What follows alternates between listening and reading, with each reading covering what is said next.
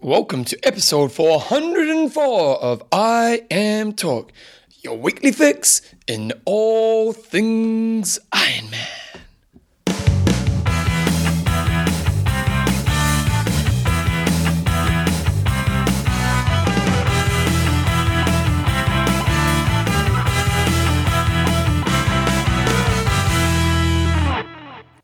Alright team, welcome along to episode 404 of I Am Talk with Coach John Newsom and Bevan James Oz. How you going, mate? Sensational, and you? It's getting dark in the morning, isn't it? As we did start a bit early today, committed. Well, it's 6:15 in the morning because that's how we roll. Mm-hmm. It's a big morning this morning, isn't it?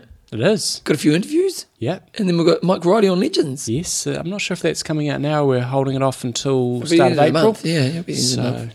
But we're looking forward to that. Anyway, I Am Talk is proudly brought to you by coffeesofhawaii.com. That's what I need to say. Oh, what's that? Just reminding us we've got an interview in 15 minutes. Oh, you and your bloody reminders. Yeah. Athlinks.com. Social networking for endurance athletes. SLS Try. Just the coolest try gear. And Extreme Endurance. Your lactic buffer. Jumbo, would you forget if you didn't have your reminders? Yes. You would you?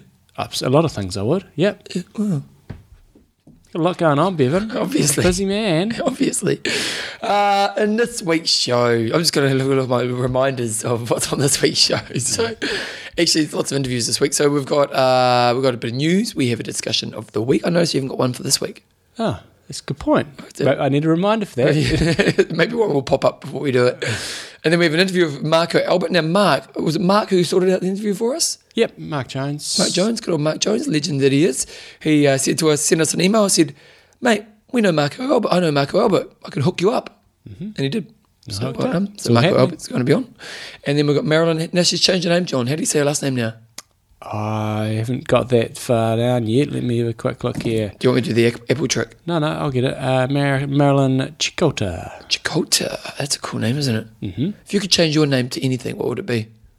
Big Daddy. Big Daddy. That's what I like about it. John Big Daddy. Yeah, you've got something in mind, have you? Oh, no, I can't top Big Daddy. You know, there's no way. We're going to be doing some nicknames, and we've got, what is it? Questions and answers at the end. Anyway, coming up this weekend, we have Abu Dhabi, try Abu Dhabi. And it's interesting they're paying for the short course. I know. Yeah. Yes, I certainly picked up on that. And the other interesting thing is there's been no promo about it yet. I haven't seen. I thought, that must be coming up. No, actually, I was on K226.com, which is a great website. Has all the non-WTC iron distance races, or in this case, near iron distance races listed. And, I haven't seen any promo about it yet. It's this weekend. It's this weekend, this Saturday coming up. Big money, as usual. $40,000 US for first place. So what they've obviously gone for at this race is... Didn't they used to pay $100,000? I think I'm looking at this and I don't know what that used to be. It did used to be more than this. Yeah, I'm pretty sure those first couple of years it was a lot. It was like Hawaii money. Yeah. Well, this is that 40... Hawaii's 110, 110 or 125. It drops away quite quickly, so you get 40 for first, 15 for second, 7.5, 3, 1.5, 1. So I'm pretty sure that's different. I seem to remember in the past it paid like 10, at least 10 deep, and it was pretty reasonable 10 deep, which is why you got a good quantity of top pro guys and girls. Whereas now, you're going 6. It's pretty hard to get 6. And you're only getting $1,000. And you're only getting $1,000. Now, granted, they may well help athletes out to be there. Well, the other thing is they are now paying for the short course race. And maybe that's where the money's been pulled. So now, first in the short course, 15, and then 7.5, 3, 2, 1. So pretty, it's basically second, third, fourth, fifth in the long course is the same as the short course. So, interesting times. And the pro field is pretty thin in terms of quantity. You've only got 12 men. And is there quality? There is quality, yep. Why? So you've got Frederick Van Leerd, Nico Lanos, Tyler Butterfield, and James Kanana. So those guys, you've got your Hawaii winner, you've got your most consistent athlete outside of Hawaii there in Frederick and Nico, and then you've got Tyler and James Kanana, who are probably, you'd say, two of the real up-and-comers. They've both been around for quite a while, but last year they had some fantastic results. You got a bunch of other good guys in there as well. Guys like Bart Bart Arnott's and not Bart Arnott's, Bart Jammer, Bas Diederen, he won an Ironman race. So outside of those four, it does drop off pretty quickly. On the girls' side of things, you got Melissa Holstein, I always get her name wrong, Caroline Stephanie, Von van Vlerken, Michelle Vesterby, and Jodie Swallow. So that's pretty solid. And then again, drops away again. So you've got 3, 6, about nine girls. But then obviously in the short course, and a lot of the interest will be on the Brownlee brothers, and there's a few other guys in there as well, but you can't really see them. What do you get if you win an ITU race? It's pretty reasonable. Off the top of my head, I'm going to say it's around about 15,000, I think. Oh, so it's similar to an ITU race. Yeah, it might be more than that, but it's overall, if you do the ITU series, it's pretty attractive. Again, not relative to other sports, but relative to, in Ironman, if you're in Ironman circles, you might sort of go, might do a bit of challenge, might do a bit of WTC, might do a bit of other independent race. Whereas if you're doing short course, ITU is much more than almost all other races. John, I think I might get myself a pet project when I'm in Kona this year. Mm-hmm. And the pet project is to do research behind the scene around how much money top pros are making. Because I don't think they want to go on a show and tell us. Yeah. But I wonder if after the show, if I were to say, look, this will be anonymous, I won't put your name on it. I just want to kind of, in the last 12 months, what have you earned? Yeah. What's the ballpark figure? Because I'd love to have an idea of what, we'll get, obviously we get in a variety of interviews when we're Kona. We get the people who are kind of at top level, then we'll get some people who are kind of up and comers, and then we'll get some kind of stragglers. It'll be interesting. I'd really love to get an idea of what our pros are really earning, and not just from races, like what's their take-home check for the year. Obviously the pro, like Freddie and the top guy is going to be earning a few $100,000, but it's not that clear, and it'd be really cool to ask them in a way where they know their name's not going to be associated to it, and it's just, we just want to kind of give our audience a bit of an idea. Yeah, so it's pretty easy. Torsten's done that in terms of prize money from just WTC races, so you can pretty easily go, well, look, we know you make 50,000 in prize money. We'll bribe you. Yeah, what about the rest? So yeah, I'd go for it. You have to get nice and friendly with them. Oh, you know me, I'm never afraid to ask a question. What else? So then, and then on the girls' side of things, in the short course, you got Amwell Luxford and a few other Aussies in there. So yeah, it does seem to me, anybody else has been to Abu Dhabi, maybe pop us a note, but that I looked at that prize money like you did and thought, that's still a lot. And it's still no, it's definitely dropped, because remember we used to oh my God, that's a lot of money. Yeah, we don't have that feeling now, do we? I thought maybe it was 150,000. Maybe it's the same, but it's just, as you said, spread into the short course. Anyway, it should be a fantastic race. Different setup there, different distances. You got the longer bike, the shorter run, and people always love that bike ride going around that Formula One track. Okay, so Crowe's going to be doing Melbourne this year, but he's saying he's still not going to do Kona this year. Yeah, so just saw a little clip there. He's definitely signed up for Melbourne, says he's in good shape, so I'm sure he's going to go out there and be competitive, and that's coming up in a couple of weeks' time. Well, the thing is, he did say a few weeks ago, or a while ago, we heard him say that while he won't do Kona this year, he's thinking he might go back next year and actually have a season that's built around a bit more resting so he can go into it in peak condition. The big thing for him is he's now started up this coaching business as well. What's it called? I think it's Sans Ego, something like that. I'll have a look. And the other thing is he says now he wants to be at home a lot more rather than splitting time between Australia and the States, just try to base himself with the family. I guess his kids are all starting to settle into school and just probably not moving quite as much. So I'd expect he's going to be pretty competitive in Melbourne. But if your heart's not in Kona, you've got to be 100% fit, and you've got to be 100% right in your head. Otherwise, you're just going to get smashed to pieces. Sansego, maybe. Sans Ego. Sans Ego. What does it mean? Without ego. Oh, okay. French is sans, without. Oh. Do you think that's just that's a funny name? Because his French was rubbish. He goes and picks a French word. He's hopeless at French. But do you think that's a funny name, as in it's kind of pointing the finger at somebody else? I don't know. Well, you can ask him when you're in Kona. I know he's not going to be there, but you can maybe. Well, it's just an interesting thing, like Les Mills. The gym I work at has always been known as the selling image, and in some ways I can see why that's not necessarily a good thing. But every other gym around the town does marketing that's anti what we do, and it just puts attention on us. And I kind of think, with our ego, obviously there's Macca's an ego, and I don't know, just interesting. But the website looks pretty cool. Cool. So his website looks really classy nowadays. Stepped it up a gear. I'm sure he's doing all the work on the website. Tell you, he's learning about that coding. Okay, Challenge Family have now. Oh no, Cowfree and McDonald will be racing in the Challenge Family North American race. So they're saying O'Donnell, not McDonald. O'Donnell. Did I say McDonald? You did. Oh, sorry, O'Donnell. Wasn't he in Batman? O'Donnell. What did I say? O'Donnell. Oh, O'Donnell. O'Donnell. Yeah. Tim O'Donnell. Tim O'Donnell. I think this is quite a big coup for Challenge. How much are they paying, you reckon? Oh, they'll be having paid plenty. Yeah. Of course they will. So they're both doing Challenge Atlantic City, which is a full. I don't know if they've got a half there. And Challenge St Andrews, again, I probably should know whether that's a half or a full, but I'm picking that's probably a half. Well, they do a lot of halves. Yeah. So I think it's great. You know, the Challenge is going mental. They are going mental, aren't they? So we've also got news they've announced a race in Brazil? At Florianópolis, and they used to have an Ironman there. Maybe they don't anymore. Maybe they do. But anyway, there's going to be a half there as well. So I think, the big push, they've now got Murphy Reinschreiber on, who is very experienced with Ironman stuff, done a huge amount used to be with IMG, I think. So he knows his business, and they're going aggressively into the States. It's going to be really interesting to see how it's all taken in and how these races go. So, but yeah, getting those, Mirinda Carfree is the biggest female athlete these days. Yep.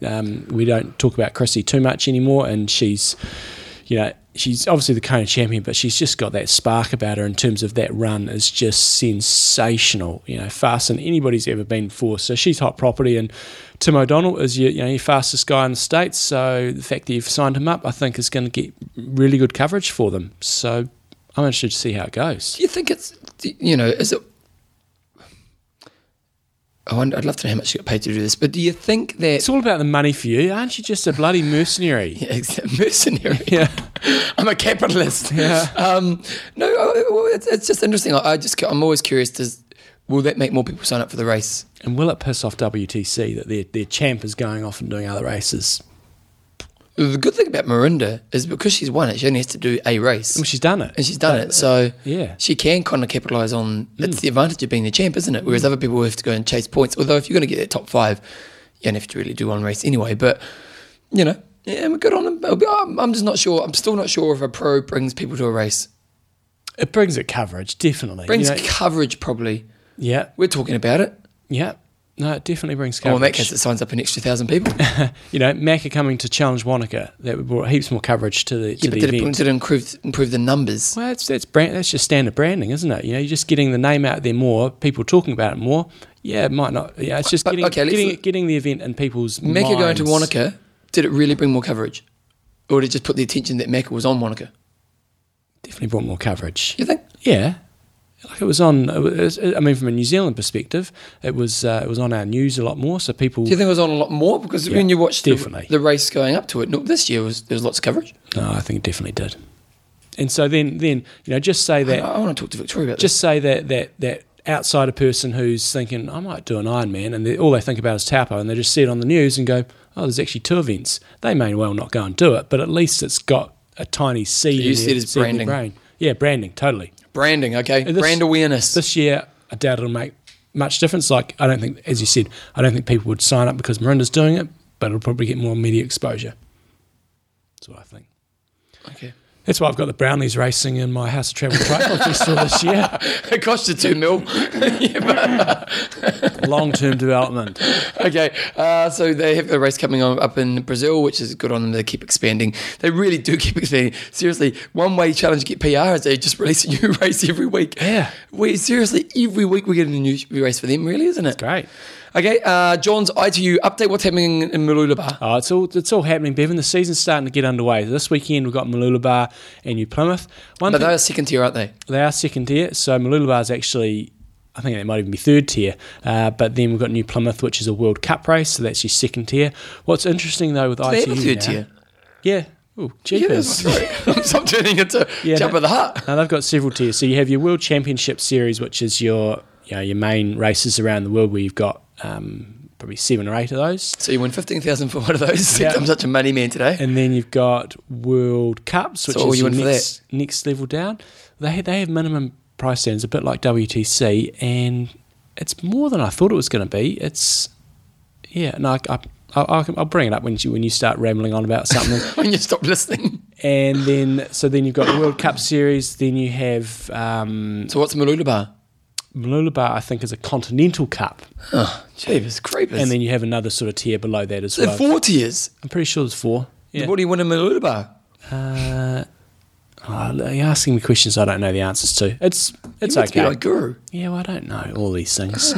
Anyway, so the season's sort of kicking off with those 2, and then we have the Auckland World Champs Series race. And I would New Zealanders listening to this, I would strongly encourage you, if you're anywhere near Auckland, to either go and do the race, because it's a cool race, or secondly, go and watch, because the big kahunas are all coming to play. Like the Brownies are coming. Saying this year, last year they didn't have the strongest field, whereas this year they're going to, aren't they? Post-Olympic year, it's always a bit weaker. But this year, it seems that, basically the Brownies and Gomies are coming, so you go, oh crap, that's awesome. But then all the girls are coming as well, so it's going to be awesome. And it's a great course. It's not one where you just ride laps. You get up on the hill and you actually see a bit of action. Are you going to go this year? No. But that's, if I lived in Hamilton. I know why. Because you don't want to get angry again. Yeah, no, I just... You don't want to get angry. Bit of biffo last time. End up in the cells. But, last year we did the race, great race, and you were there. But, from Christchurch to fly up and there and back, that's... $39 flights. 500 probably by the time you've done it. So, but if I'd lived in Hamilton or I lived close by, I would definitely be up there. It's a good race. When is it? I think it's April, maybe 13th, the 6th or 13th or something about that. Yeah. So it's good times coming up. Okay, Ironman New Zealand is opening tomorrow, and the reason we bring this up is because the entries actually open up to New Zealand Tri Club members and Australian Tri Club members first. Yeah, so you get a day early, and I just saw the email come through. I thought, well, I'm not doing it next year, so I just about to delete it, and then I saw they've got 2 days. And I just thought that was a really good way for Ironman New Zealand, and whether it's WTC or whoever decides, but just to actually support your national federations, because a lot of people that do Ironman, they have no association with clubs or with anything. They just earn it for themselves to do that event, which is absolutely fine. But this way, it gives those clubs a bit of love. Not necessarily club, just your national federation. It just helps them to have a foot in the door. Because I'm the money man today. Mm-hmm.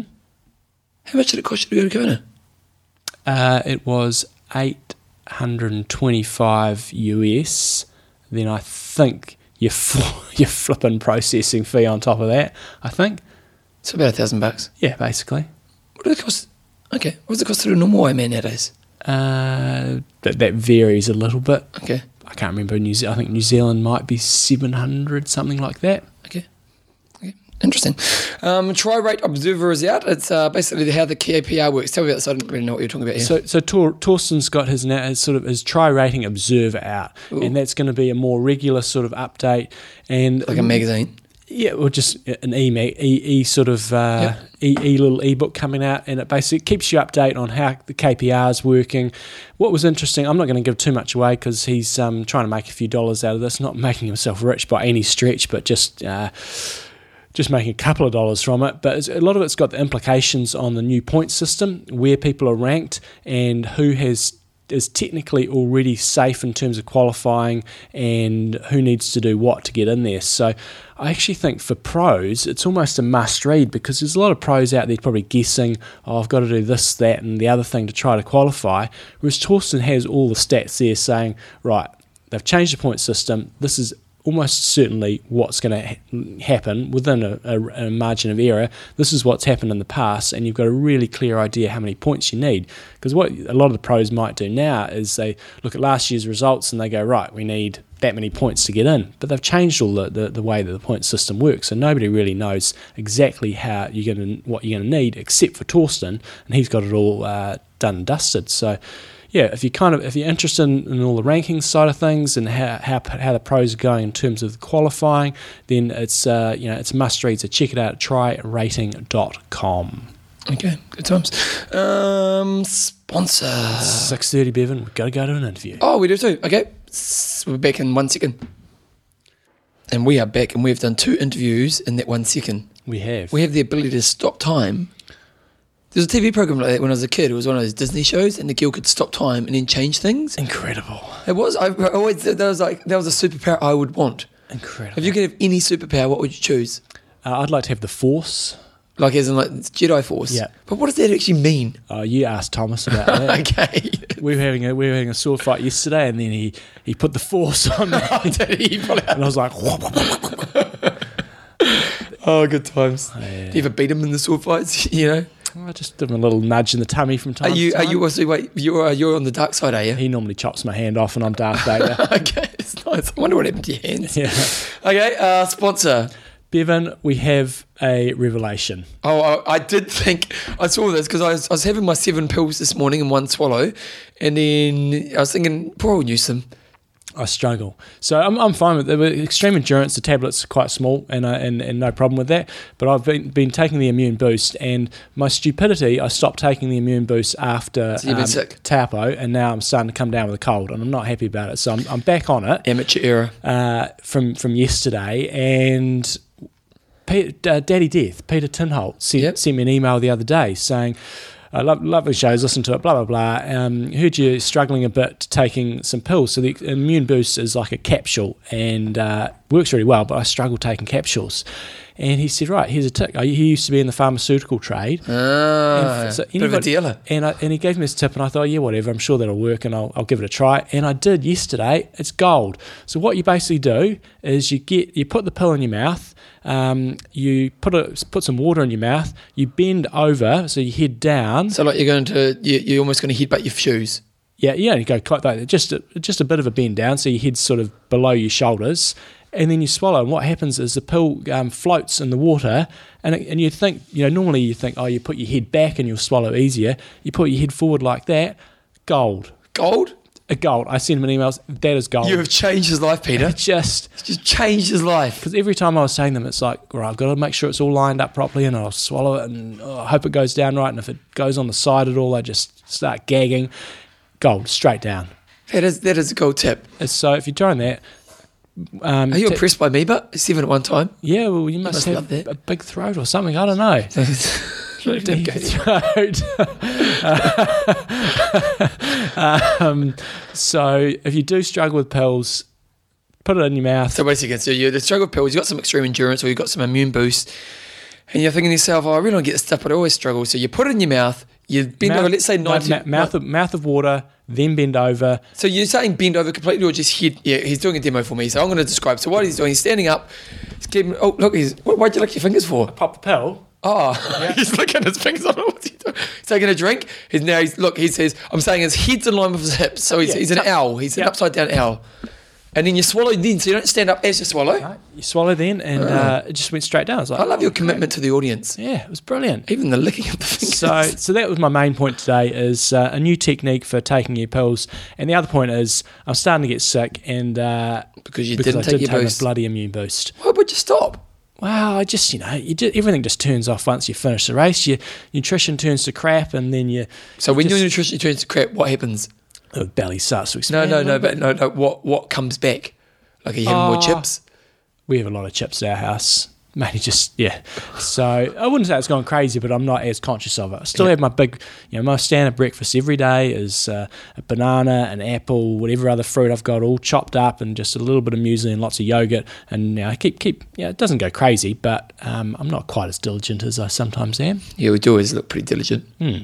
So, nice Tuesday today, by the way. It's a new Tuesday. No, just this whole thing. This whole thing. So extreme endurance, immune boost, get that swallowing technique right, and that immune boost is important, because like getting sick before a race is a killer of a thing to happen. Yeah, and particularly if you're someone who's training for a winter race. You want to do everything in your favour to make sure you're looking after yourself for not getting sick, because you get sick, it's one of the biggest things that's going to hurt performance. One other thing I will say is I had 0 cramping issues in Taupo, and with the standard extreme endurance, the feedback we get and my feelings makes a massive difference in terms of muscular soreness. Most other products, really hard to know if things work or not, so I didn't get sick. Part of that may have been the immune boost. The other thing was I didn't have any cramps, and I think I put part of that down to the immune boost in terms of getting a lot of the all the goodness that's in those. Also took the Hydro X before the race as well, which may well have been a good contributing factor as well. So good times. No cramps was good. Okay, the discussion of week time, guys. And last week we brought up a discussion which could have been a controversial one in some ways. And basically what what is something that your partner, either your wife, your husband, has told you there to do around training that you didn't listen to, but then when your coach or a training mate told you to do that, it was suddenly a great idea? Christine McKinley, pay attention to my cadence. Didn't listen to until Coach John told me. Good old Brett, we're loving that. Rob Swan, he's got take at least one day off training per week. She also told me to run faster on the second lap of a triathlon one year. Half the crowd around her agreed, and the other half thought she was being a bitch.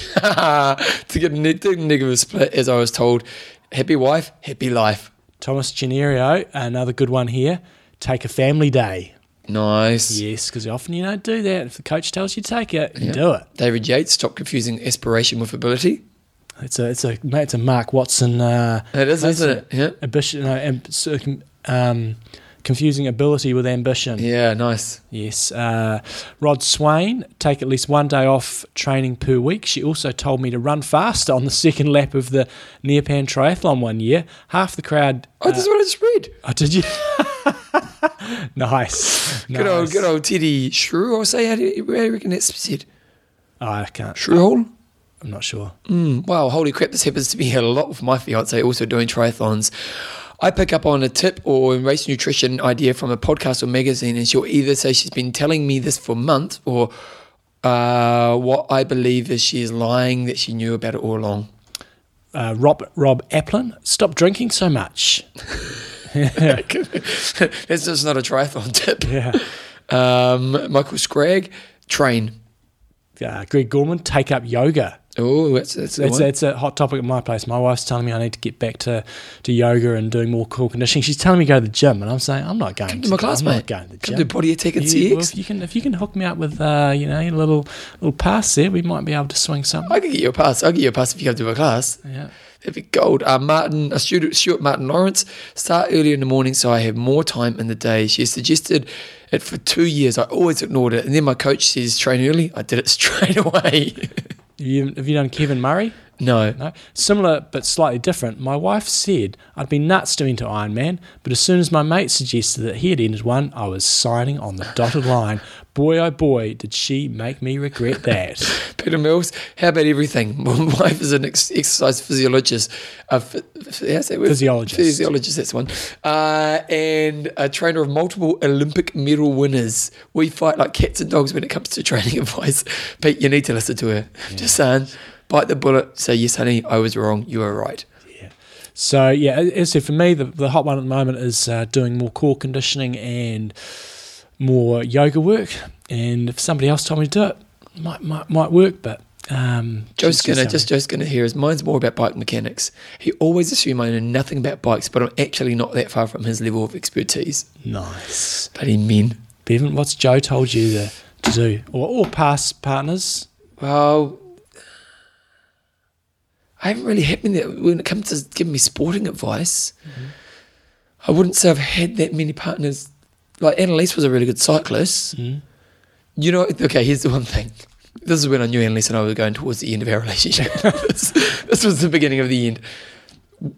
You know, you and I, John, we don't care too much about fashion. Yeah, you care.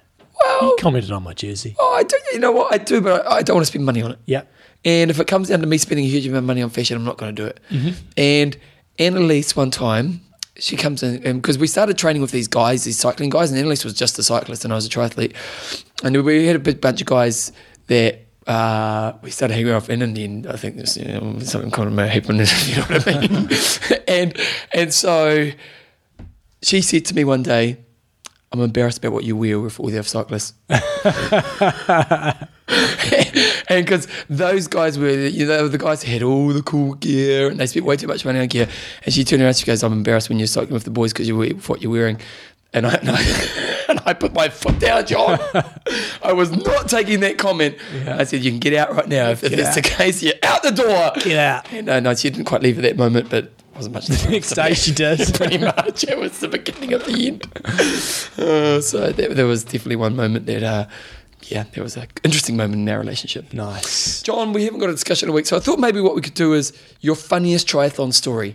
Okay. You know, and that can be training or racing. What is the funniest story? You know, when you're around with your tri buddies and everyone's telling their try story, and you can't wait to get your story out. You know, when you have that situation? All the time, Yep. All the time. You're a great listener. Yeah. And so what is for you, what's that one gold triathlon story that, you're guaranteed to laugh with? Okay. You must have a few. I've got my stock standard go-to one. Yeah. Okay. Have you told it on the show? You probably have. That's any problem. I have, but we'll tell it again. Yeah. Okay. Good times. So there you go. That's this week's discussion.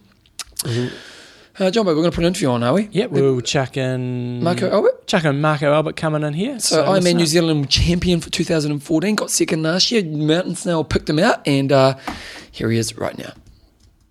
Okay, just over a week ago we had Ironman New Zealand, and I was out there grovelling my way through the course, and another man that was out there not grovelling was the race winner Marco Albert. So Ironman New Zealand champion, welcome along to the show. Hello. Thank you for having me. It's still quite surreal, though. Not a lot of people are going to know a huge amount about you because, it's your first Ironman win, and we've seen your name pop up all over the show. But very much, your past is very much dominated by the ITU side of things. So maybe, is your background before ITU, is it very much swimming? Oh yeah, I grew up swimming, but to be honest, I really sucked at it. My last race as a swimmer, it was a junior European Championships, and I got beaten by a girl. So that was one of the reasons to get out of swimming and do something else. There's nothing wrong with being beaten by girls. I got beaten by two girls in Taupo. I wasn't very happy about it, but it did happen. It happens, and she became later, I think, 4-time Olympic champion. So okay. Yes, I can be a little excused, but no swimming. Yeah, definitely no competitive swimming past year 18. So after that, I started triathlon. And was that a fast transition? Did you stop swimming and instantly go into triathlon, or did you have a bit of downtime? No, I pretty much instantly went because I started university. And I pretty much couldn't go and train swimming twice a day, and that's what is required to be a good swimmer. You gotta be in the water all the time. So I started substituting one-time swimming with a run, and then started with a tri coach with specific training, because I was always a decent runner among swimmers. Swimmers are most of the time they're big lungs running around, but I was actually able to produce some decent efforts while I was still a swimmer. So my swimming coach suggested, well, you should try triathlon and give it a go. And I've never given anything let's say, half-hearted effort. So I started straight away, and I dove into it. And within a year, it was clear that I have some sort of talent in triathlon. So I was hooked. So with regards to your running, we've interviewed a bunch of guys who have come over from the ITU, guys like Dirk Bockel, Freddie Van Leerd and stuff. And as ITU athletes, you guys were good. You've had a couple of podiums on the World Cup circuit. But, when you compare you guys to, Brownlees and that, you're miles behind those guys. So how fast, but at the same time, you're still very good runners. It's just those guys are exceptional. How fast was your running when you made that transition over to long course racing, say 10K times and whether you had any fresh marathons or fresh half marathon times? I haven't run any fresh halves or fresh full marathons. It's just I keep my legs for the triathlon racing. But when I did ITU, my best running time was 31:30, and I think I was capable of running around 30:50. Yeah. But that was sort of my limit, and that's still like 2 minutes behind the sticks that run around and call themselves Brownlees. you got nothing against those guys. Yeah. So they're there in the swim, and you can't really shake them off on the bike. And when you get on the run, they'll just say bye. How heartbreaking was that? At what point did you decide it's time to move on from ITU? I decided after Beijing Olympic Games, because I knew that the London course will be pretty much flat on the bike, so eliminating every opportunity to break away. And also London swim was going to be a pond swim, so no waves, no nothing, just filthy water. So, and that won't kill anybody in triathlon circuits. That was the point I sort of saw that I carried an Achilles injury through the last 2 years of my ITU career, and I decided to do the operation after Beijing. And that was the actual limiting factor, because I couldn't get back into fast running. Because it's a totally different thing if you want to run sub 3-minute kilometers or you're running 4-minute kilometers. And the 4 minutes, they come a lot easier. So it's a lot easier on the body. So after 2 surgeries, I pretty much now I'm getting back into the running when I'm enjoying most of the workouts, and the pain is usually self-induced, not injury-induced. Marco, can I ask, you go from the ITU world into the longer course world. What are some of the differences between the two, and what do you miss about the ITU world? I guess I got really used to having to race the same people week in and week out, just a different spot in the world. Yeah. And I think we had a great time with Dirk and Frederick and Axel Zeebroek and Rasmus Henning. And we were sort of, the teams from a small countries usually were sending one athlete, maybe one athlete and a coach. So we kind of teamed up, because Aussies were on their own, and the Germans were on their own, and Frenchies were definitely on their own. So we pretty much formed our own team, and we had fun. So I guess I miss the people, and I miss the fuss, and I miss sometimes I miss the racing around the world. But then again, the ITU is non-profit, which is a different feel. Because when you go to WTC or any other long distance race, it's about the money. And it really scared me off, because I did some ITU World Championships and all this and that, and it never occurred to me that there was a lot of money involved. But my first WTC 70.3 World Championships in Clearwater, I go in a tent and there are coffee mugs and everything with the Ironman logo on. And I was just baffled. It's like, oh yeah, and I came to realize what's the real difference. But then again, the athletes that I raced in ITU are now moving into longer distances, so I just get to see them all over again, but less times in a year. And I'm really interested. I know very, very little about Estonia. We know that we've had 2 winners in New Zealand with yourself and, I'll pronounce his name wrong, Alain Johansson. Tell us just a little bit about Estonia and what the main sports are, and how the hell you get a couple of good triathletes coming out of your country. Well, Estonia is a small country in Northern Europe. We have 1.3 million people. And the main sports, a lot of winter sports, we have snow. Normally we would have snow right now, but for some reason this spring is amazing. So we don't have any snow right now. We have traditionally, I guess, attractive sport games like soccer and basketball. And I think Team Estonia is pretty good in volleyball and handball. But as it is a very small country, there's not enough talent for every sport.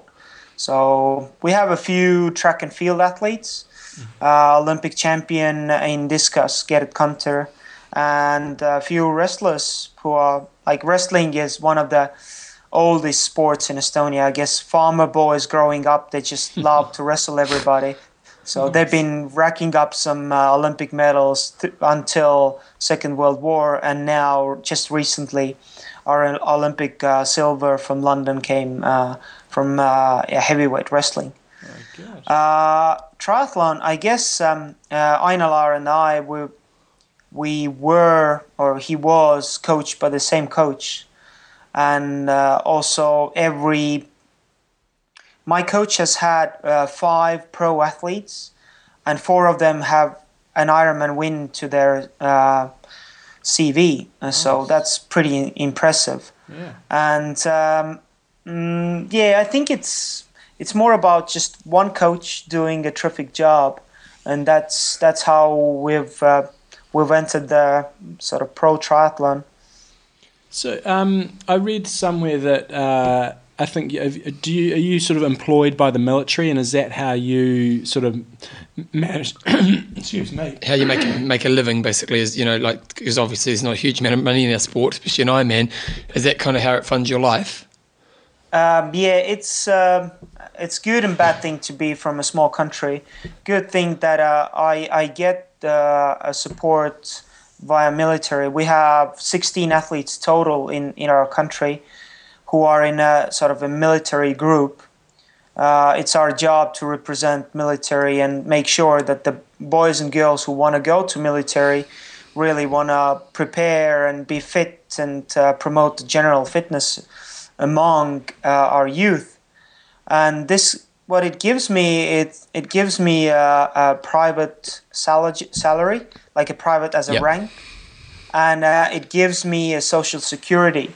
So that with that off my back, I can sort of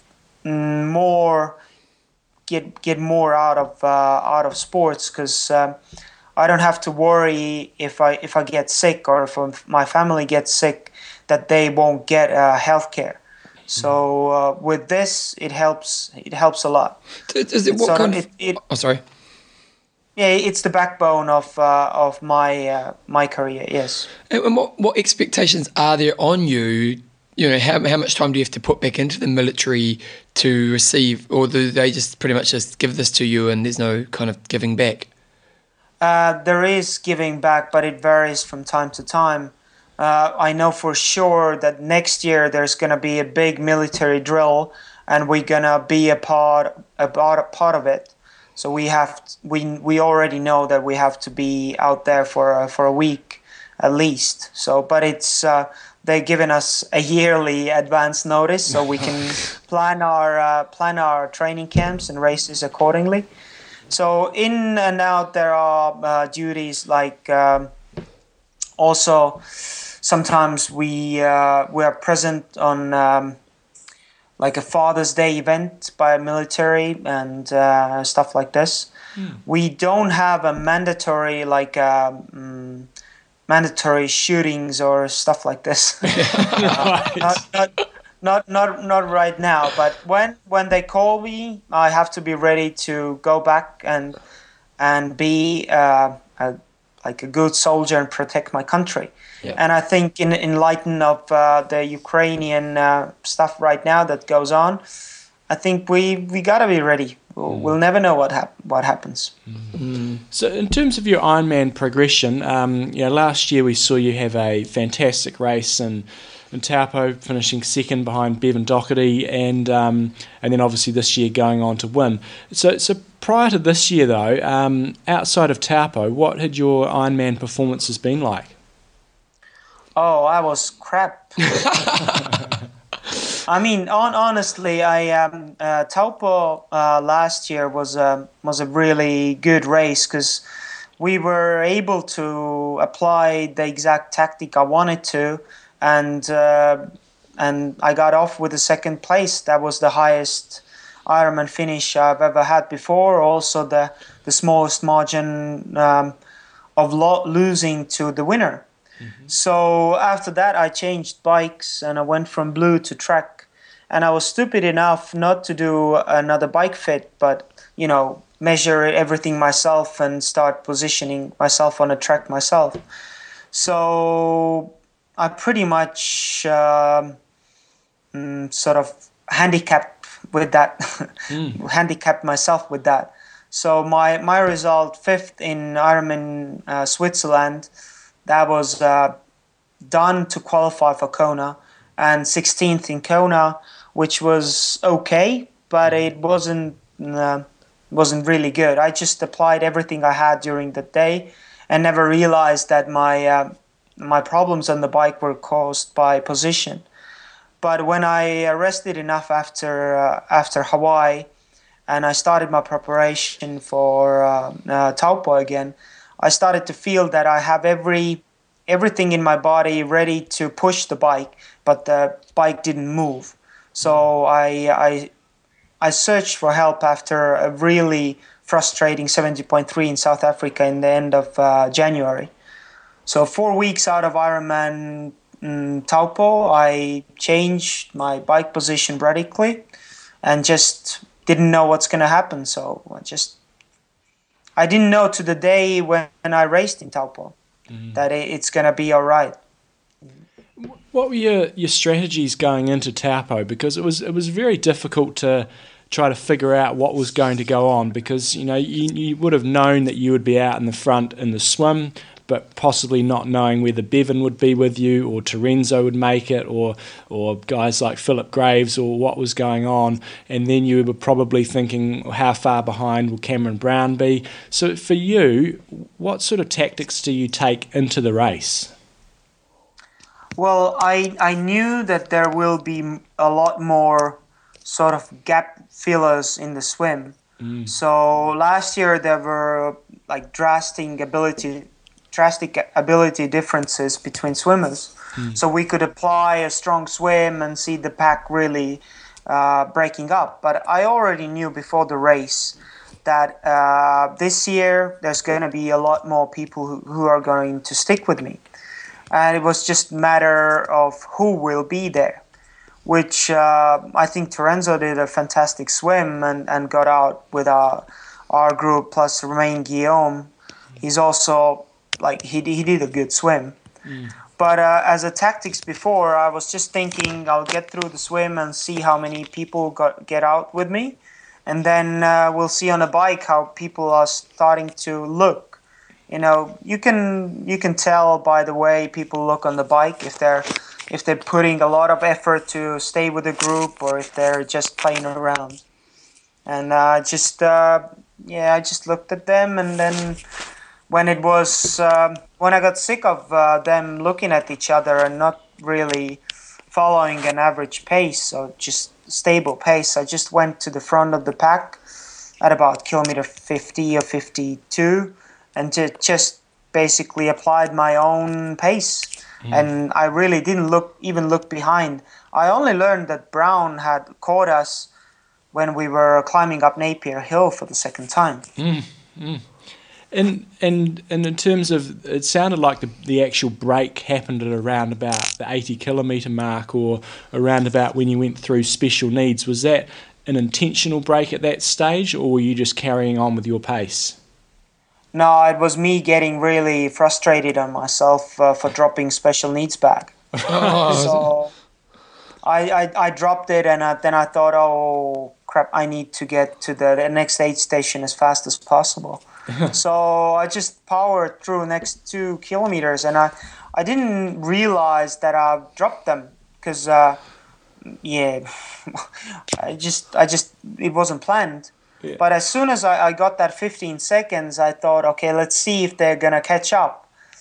And but at 1K later, it was 30 seconds, and I realized, okay, I guess they're looking at each other who's gonna do the work to bring me back to bridge me back to the pack. And from then on, it was just me, my own pace, and not looking behind. Yeah, at this stage, you were putting pretty good time into them. Were you worried that you were pushing it a bit too much, or were you just kind of still working within zones that you were happy with? For the preparation for Ironman, I was visioning myself riding the last 45K of the Taupo course, because last year I fell apart. I was riding as fast as I as fast as I could, not as fast as I wanted to. So all my preparation, I was thinking, you really want to ride that last 45K. And to be able to do that, I was just so happy.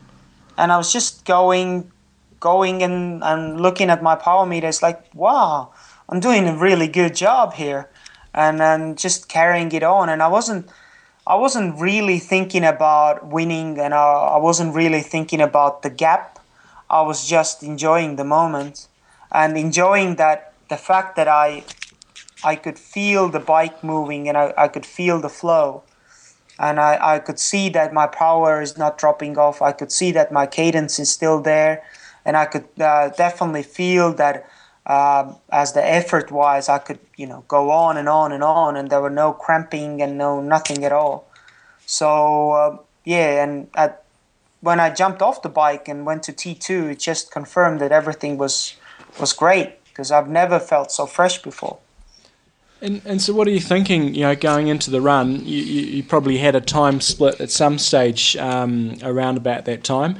Were you thinking, oh my goodness, I'm going to have to hold off these guys? And what did you think you were capable of running in terms of a run split?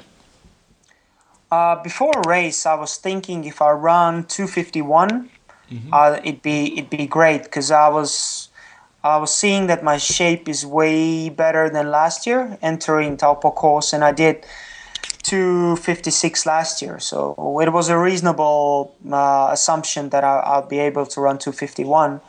But starting the run and learning that Cameron, Terenzo, and Bevan and Tim are about 6:40 behind, I was just thinking. The first thought was, okay, I have about 2 minutes 10 per lap, and then I just ran. And when I learned, okay, there are three of them running together, I was kind of worried, because they're all really good runners. And but when I learned that after first lap they only took 20 seconds out of me, it was getting more. I was getting more confident in my ability. And then when I learned that Bevan had dropped off, I thought, okay, if I carry on, I'm on the podium.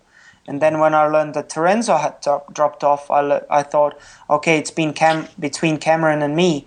So if I can hold Cameron off, I'll be good. Yeah. And as the race progressed and the last lap, he took a chunk of time out of me in the between kilometer 28 and 35. Yeah, it was a bit exciting then, wasn't it? Yeah, it was getting exciting. Not for you. Yeah, but just at the Farawaka point, I was thinking 3:30. I had time there, 7K, so 30 seconds per K. So he would have to run really fast to catch me. And I was making sure that I wasn't slowing down. So I was well hydrated. I made sure that if anything, I can run the last 2-3K really fast. And I'd be ready for that. And that's what I did. I continued on pushing myself and learning that the next 2K only caught about 15 seconds. So it was 3Ks to go and 3:15. And at that time, I already knew that I have to just, carry on, and I can hold him off. How were you feeling at that stage of the race? Because I was watching it on the internet, and you were looking great. Like, you didn't look like you had any fatigue at all. Your technique was holding up really strong. How were you feeling internally at that time? Oh, I was starting to, the red light was starting to blink, and because I'm a big guy, I use up a lot of energy, and I was refueling myself whole day, and I used every single gel or bar that I carried through the race. So at that time, I spent everything. So it was just, I was calculating if I make it to the finish line or not. Should I eat more or not? Or how is this going on? But holding my, my shape or technique, my frame on the run it's important. That's what we do in every training. you gotta hold it. Unless if I don't hold it, I look like a Greek letter and everything falls apart very quickly. Nice. And it was a pretty big celebration coming down the finish chute. Yeah, if it's your first one and you dreamt about it, then yes, I was milking it. When did you know you had it? Like, how far out did you go, I've got this? Oh, just when I turned onto finish chute. Really? Not before. I didn't let myself have those emotions before because they were so powerful. I was like really concentrating and holding myself back till I got to the finish chute, because I knew that, you know, it's never over till it's over, and at this point it's easier to run till the last step faster than just, you know, letting go and high five and do that. And at one point you're just like, oh, I spent all my energy on high fives and I can't get to the finish line. So I didn't want to have that. So I wanted to make sure, you know, people do stupid things when they think they've won the race and in the end they're going to lose it. So, and I never ever disrespected my competition by doing, I don't know, running backwards or whatever on the finish chute. So finish the race and celebrate after that. Is that your biggest career highlight? Yes, it is. Yeah. Yes, it is. Without a doubt. I've had some good races in ITU, 2 podiums, really happy about them. I've had a win in 70.3, that was good. But having also a win in an Ironman, it's special, especially with a crowd actually being there. And, you know, not finishing a regular race with no one actually watching. So having that crowd and having that music and Mike Riley, and this is really special.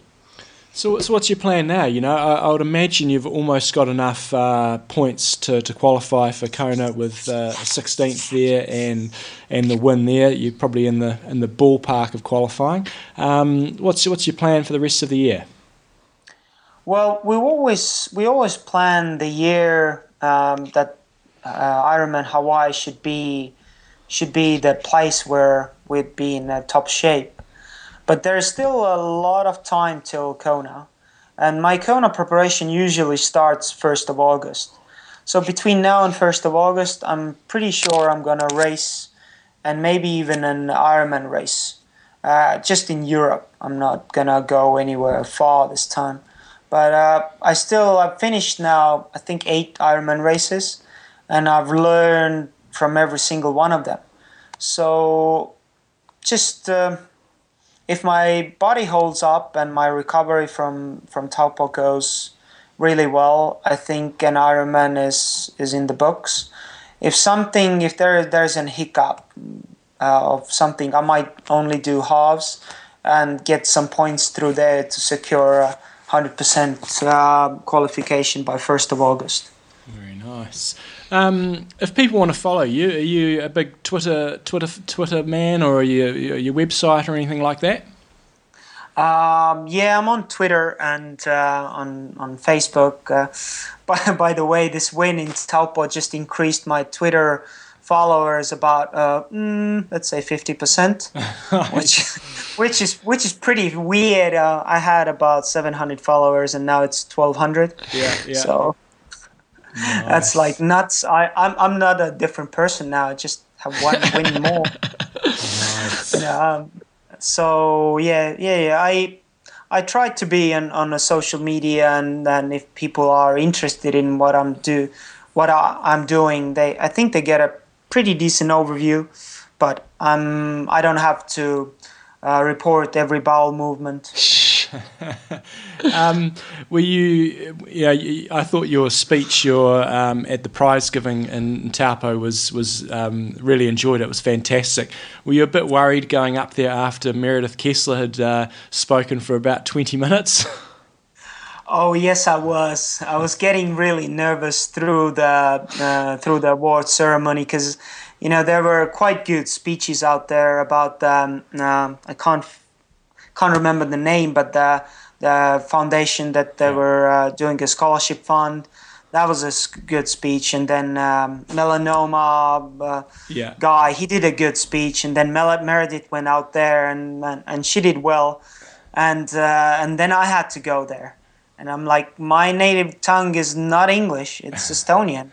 So it was a hard thing to do, because whenever I thought should I say or how much this means to me, I was pretty much choking on my food.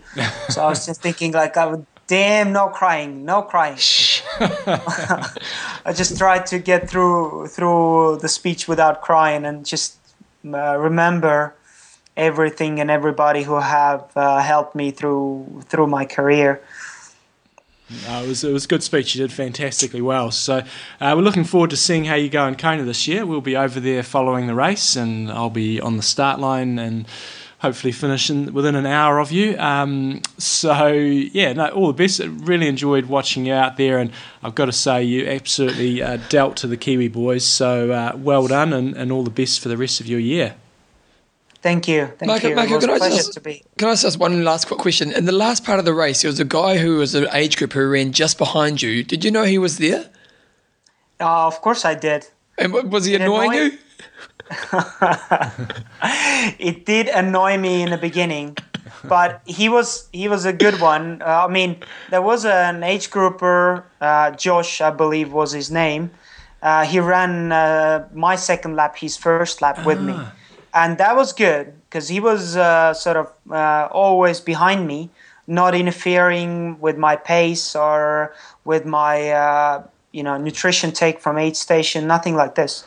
But then there was a Japanese dude running next to me on my third lap. I'm going for a win here, and he's nudging me with the elbow. It's like, yeah. It's like, dude, give me some space here. No, but he just didn't back down. It's like every uphill he ran past me, every downhill I caught him. Heavy things go faster downhill. So it was like a yin yang for the 10K, and then I think he dropped off for the last 2K because I didn't see him. I didn't see him later. You just went down in my books, because that guy Josh, he caught me with about 3 kilometres to go. So you pacing him caused me some problems, and I lost one place because of it. So it's your fault, Marco. It's your fault. It's not happy. It's my fault. Well, you can beat me up in Kona. Yeah, there you go. Yeah. Awesome, Marco. Thanks very much for your time, and we look forward to seeing how things unfold for the rest of the season. And thank you for having me. Cool. It's good to be. Jumbo, your thoughts? Oh, he had an amazing day, and we've got to remember he was pretty close to the course record. And we were, talking up Bevan Doherty last year, his amazing day. He was only 2 minutes off that, and he did it solo. Bevan did it solo last year for the most part as well. But fastest swimmer, fastest biker, and not quite the fastest runner, but pretty you close. realise you were the second fastest biker in? No, I wasn't. Well, Profile Design put that on their website. I was second in my age group. No, they said second fastest bike spot of the day. It wasn't, but we'll take that. And second age grouper. No, I got spanked on the bike. Well, apparently not, John. Wow. If it's on the Profile website, it must be true. Yeah. I was like, well, that's pretty impressive.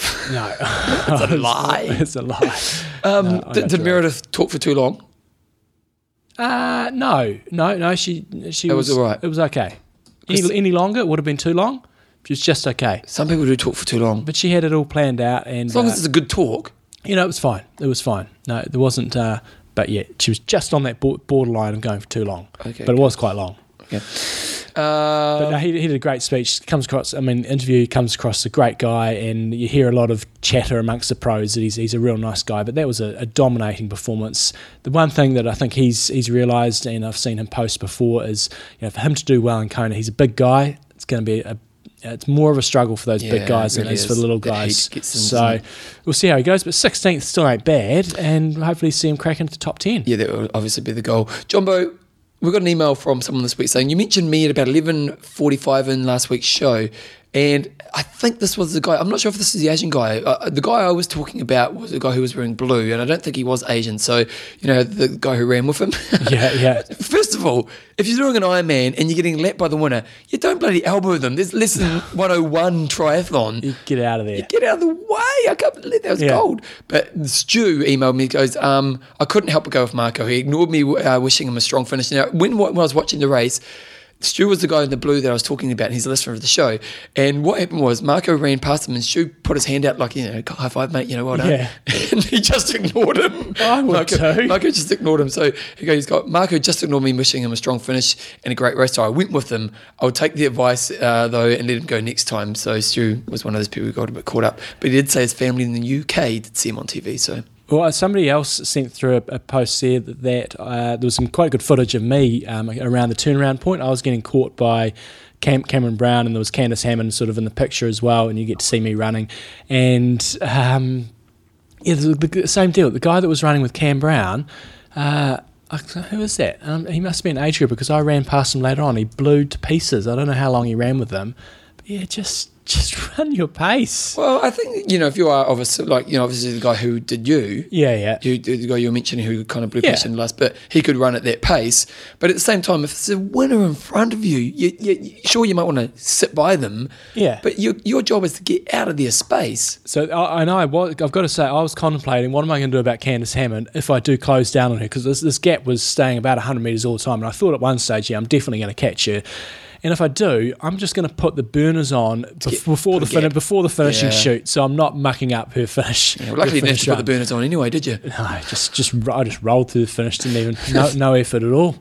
Okay, sponsor. Oh, this is quite an interesting one, Bevan. So I thought I'll go onto the Kona website, onto Athlinks, and have a look at Kona from last year and see who was the first Athlinks finisher. And the reason I did this was I thought, I wonder how fast they are. Now, is Athlinks overall? Yeah, Athlinks overall. So on the male side of things, we had Clay Emge, who is in the 25 to 29 age group. He came in 8:47. Wow. That's smoking. So he swam 58, got a bit of work to do there.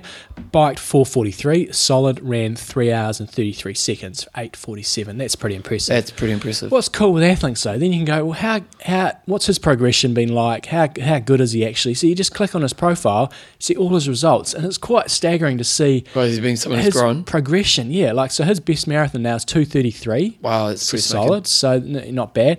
Not bad. It's only 5 minutes quicker than me, but it's not bad. It's good. For all you people who are struggling to get under 4.5 hours, that's not bad. It's not bad. But you can go back and you can see his progression. So you go back to say 2008, and he's running like 3:25 in a straight marathon.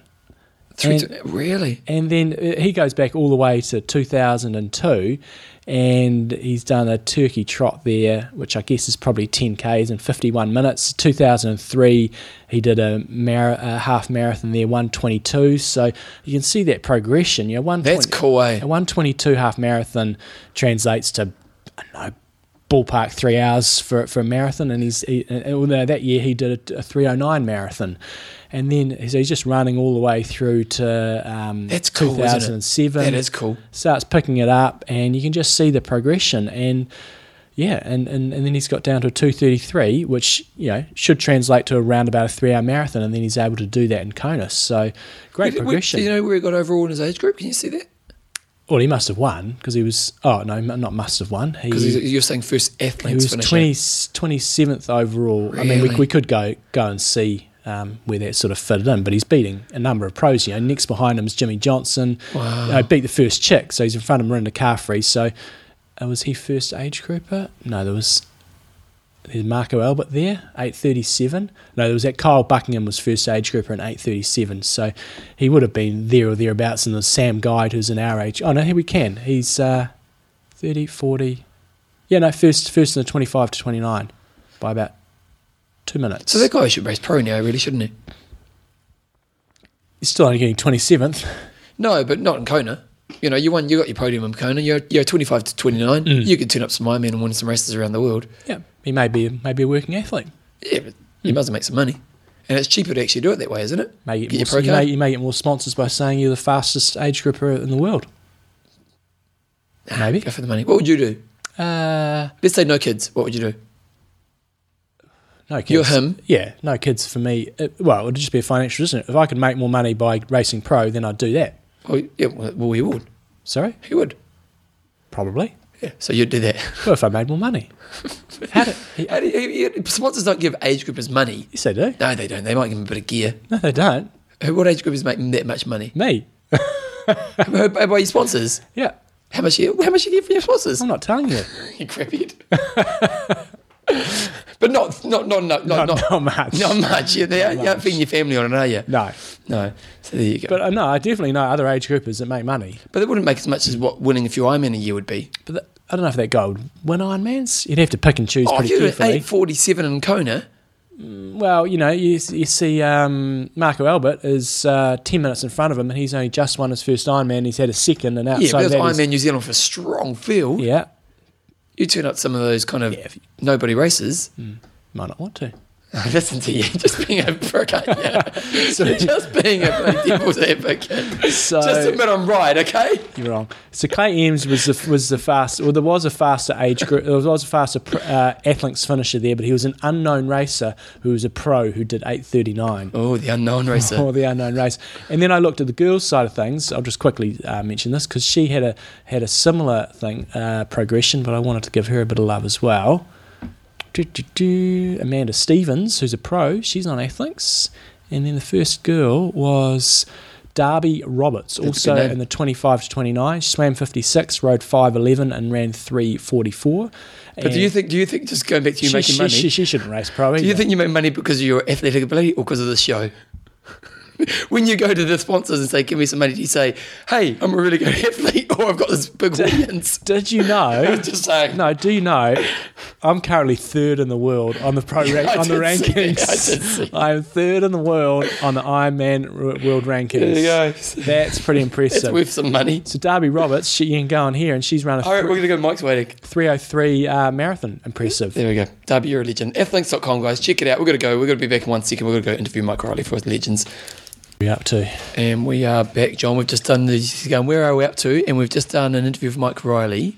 I know But that's not going to go on this I week's know show. that. And we just did our thanks sponsor. Okay, And great. now we're back. But I'll push record. We're happening. Okay, That's how we cool. roll. We've got noise in the background. Joe's making coffee. Yeah. And Mike Riley, great interview. Very good. So it'll be coming out probably next week if we get our A's into G. Yeah. And Listen out for it good because guy. it's a great interview, actually. Yeah. No, and I've got to say, Cam Harper helped me with a couple of points there, and he said, he's just very professional, likes to make sure everything's working properly, and he does all his preparation. And Well, just Yeah, one it's thing, great. which he talked about in the interview, he reads everybody's name who's racing, not just the pros.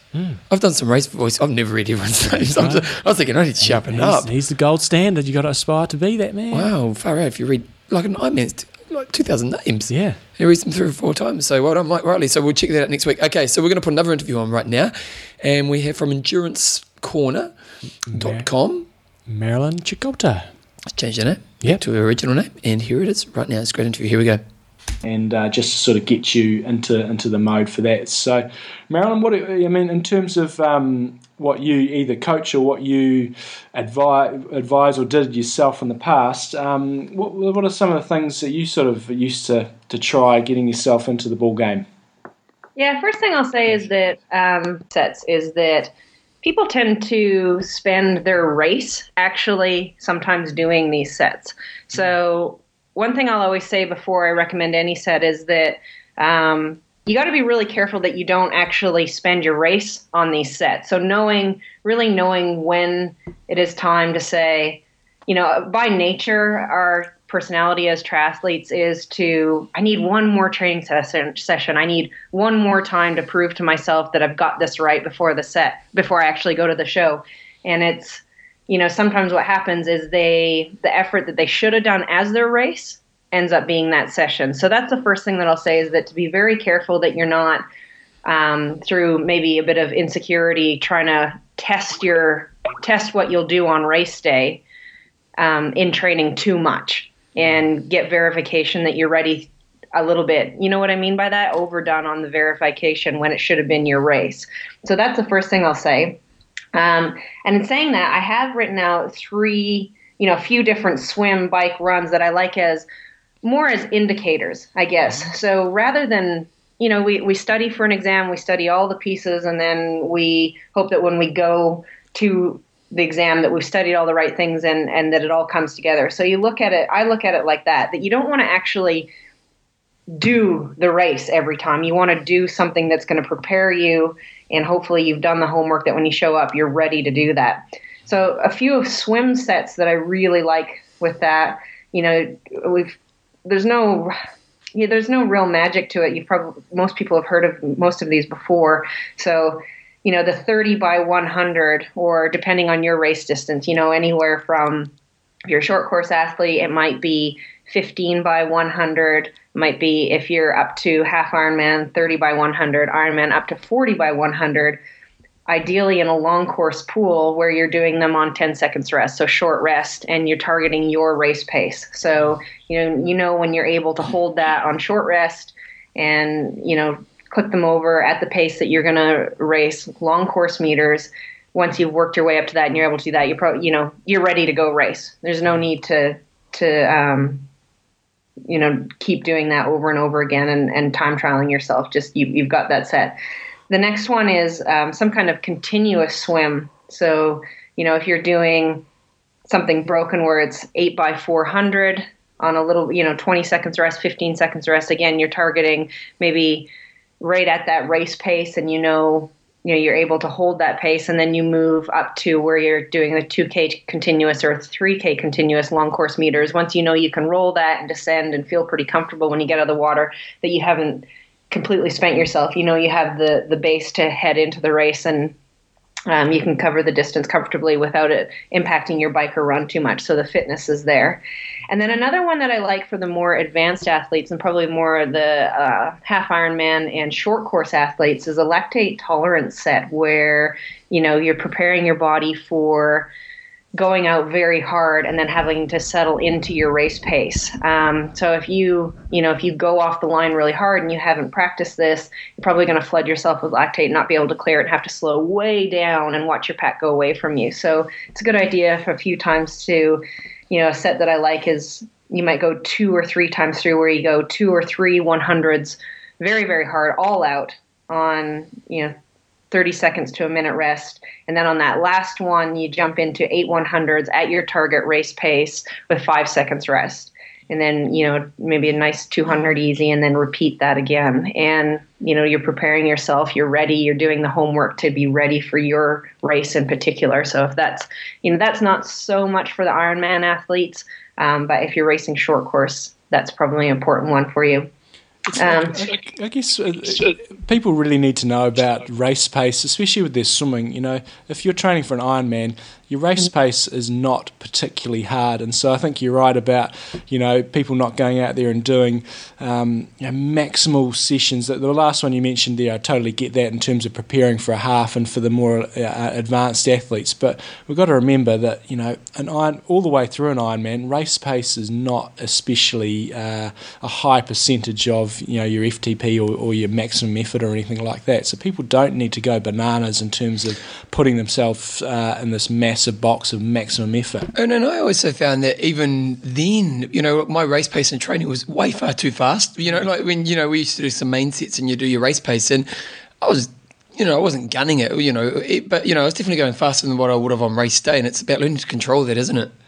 Exactly. It's, you really base yourself off of, if you've done something like a 3K continuous swim, or your last races, your last best race, be true. Like you guys are exactly right. Be honest about what your race pace actually is.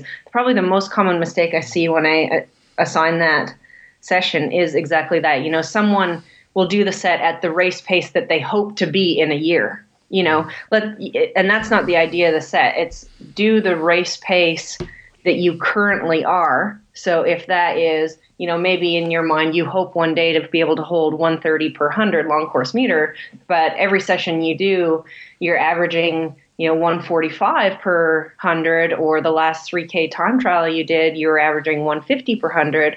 You have to be honest with yourself and learn what that pacing feels like, where you knock out 40 by 100, at 145, leaving on the 150, and when you've got that and you feel really comfortable and you go into your race and you are able to prove that you can do that, then that's when you start chipping away, 5 seconds here, 5 seconds there. Next time, maybe you do it holding 140, leaving on the 145. So that is a really good point, that you have to be honest about your pacing in these sets. So I think you're maybe about to go into some bike sets, were you? Yeah, so, same thing. You want all of these sets, you want them to mimic your race as much as possible. So you're picking terrain that's, is similar to the race that you're targeting. And, you've done all the base miles, you can cover the distance. And so you start to add main sets in there. And so rather than, I'm not a believer in you go out there and do a 5-hour ride for time, just like you're going to do in your Ironman. That should be your Ironman. That should be your race. So rather than that, I like to break it up.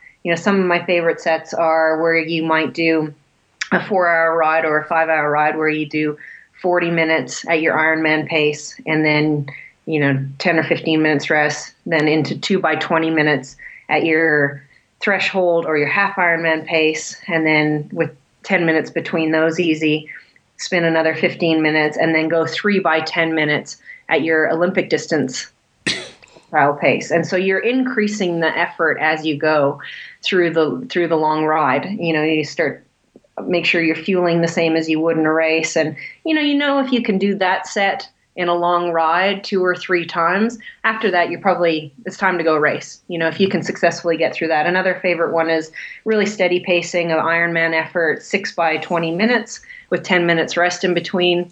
If you can complete that successfully, there's no decoupling at all. You're able to fuel that well. That's the kind of thing where, if you can nail that, the next thing that you should do is probably go to a race. I call it you're coming into form. You come into form, it's time to go race.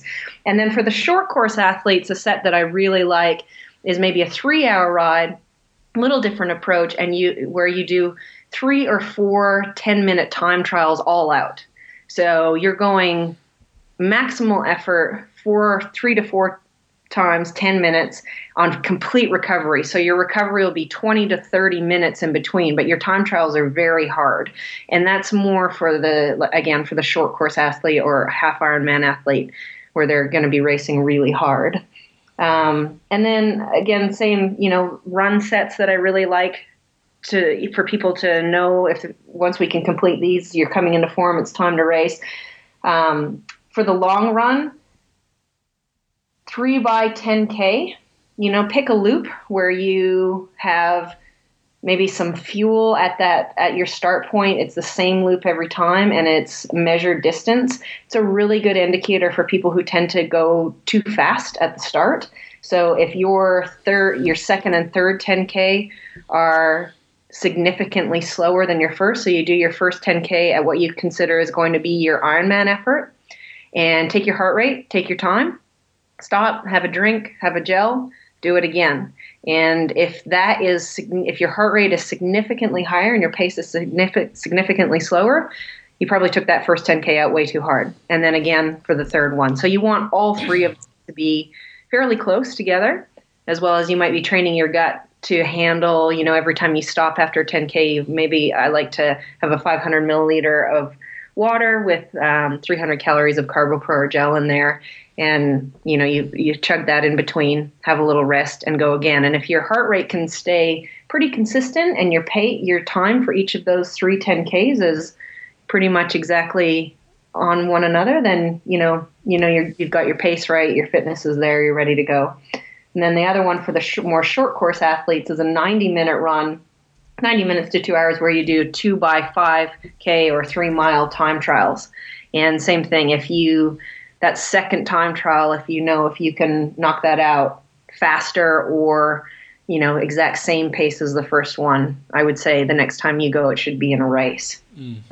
I think the run, again, we said before about knowing your pace, I think you can get away with, sometimes not being quite right on the swim and the bike and pushing yourself a little bit harder, but the runs where you can get yourself into some real damage in terms of pre-race stuff. But I still don't think that a lot of people out there get what their real Ironman pace is, even if they're an experienced athlete, they don't actually do the maths as to how slow they're running. If you're a 3 hour runner for a marathon, you're going to be about 3:20 to 3:30, aren't you? And that's a lot slower.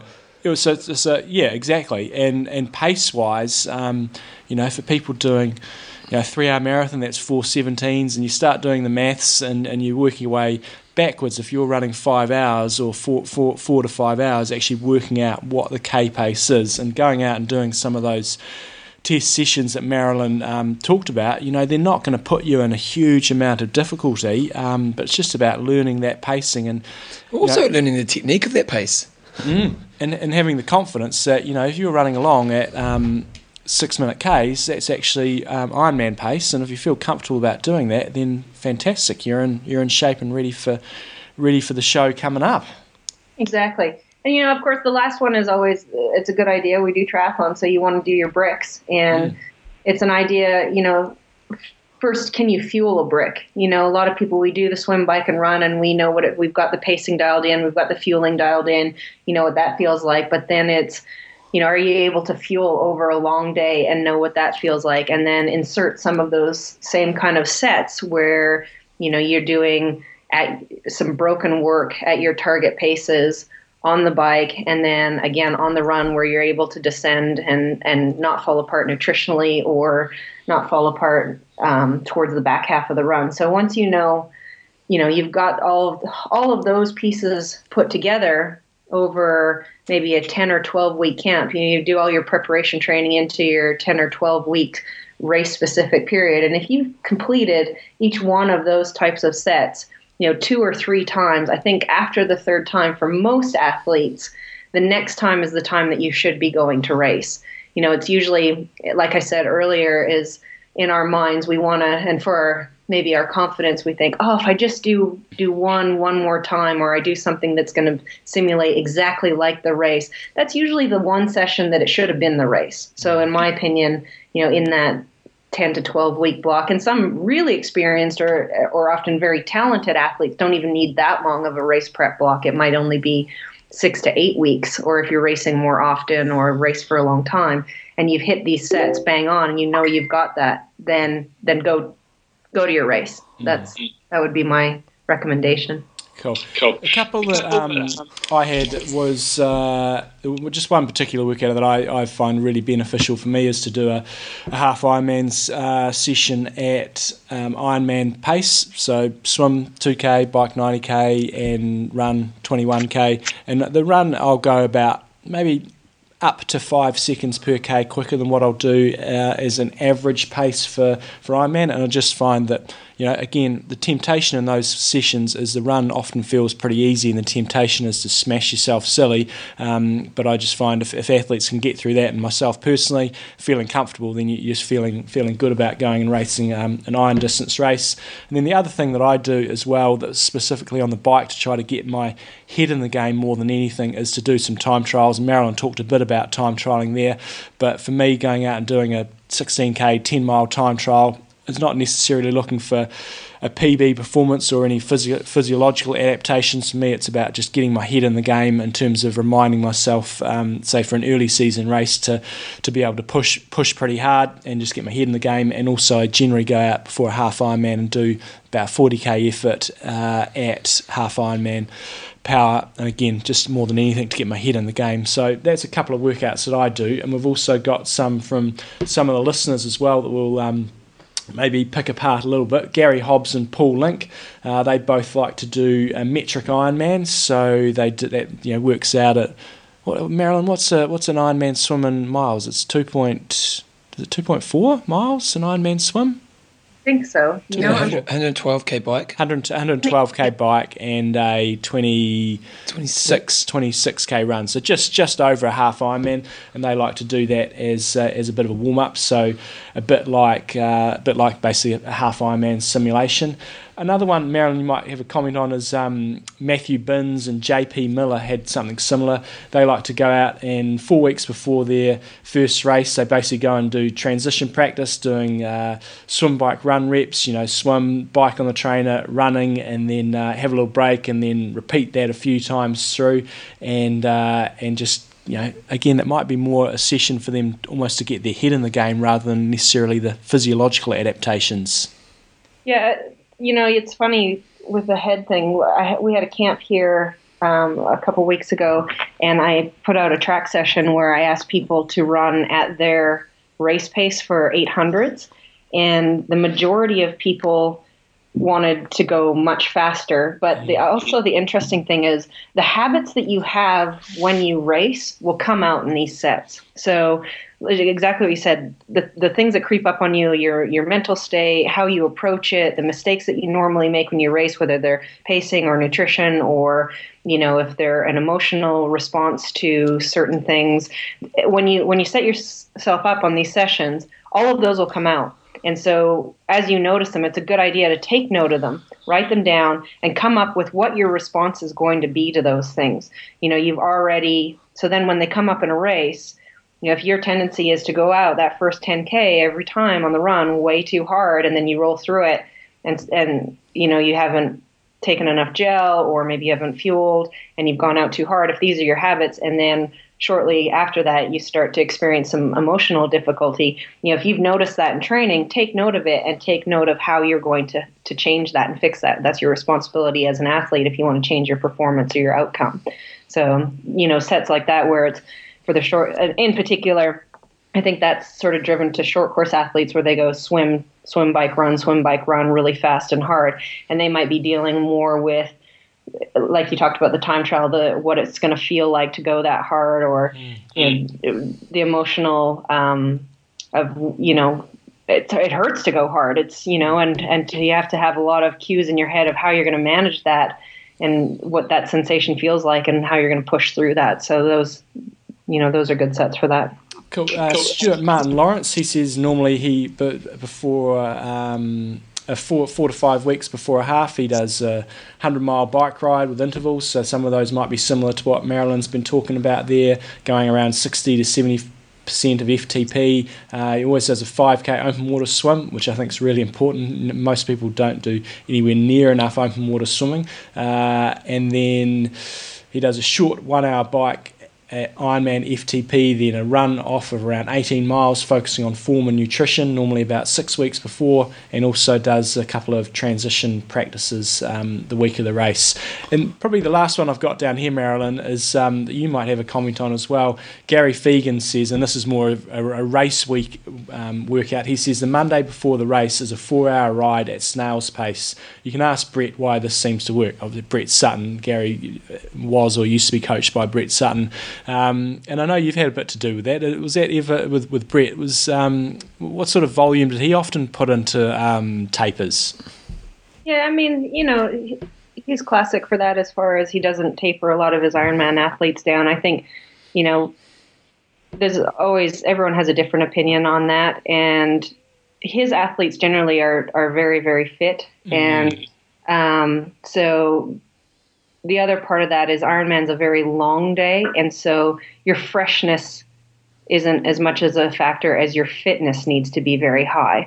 So, a really common mistake for Ironman athletes is if they get very, very fresh and lose too much fitness, they can go very well for, 4 to 6 hours, and then they really start to fall apart.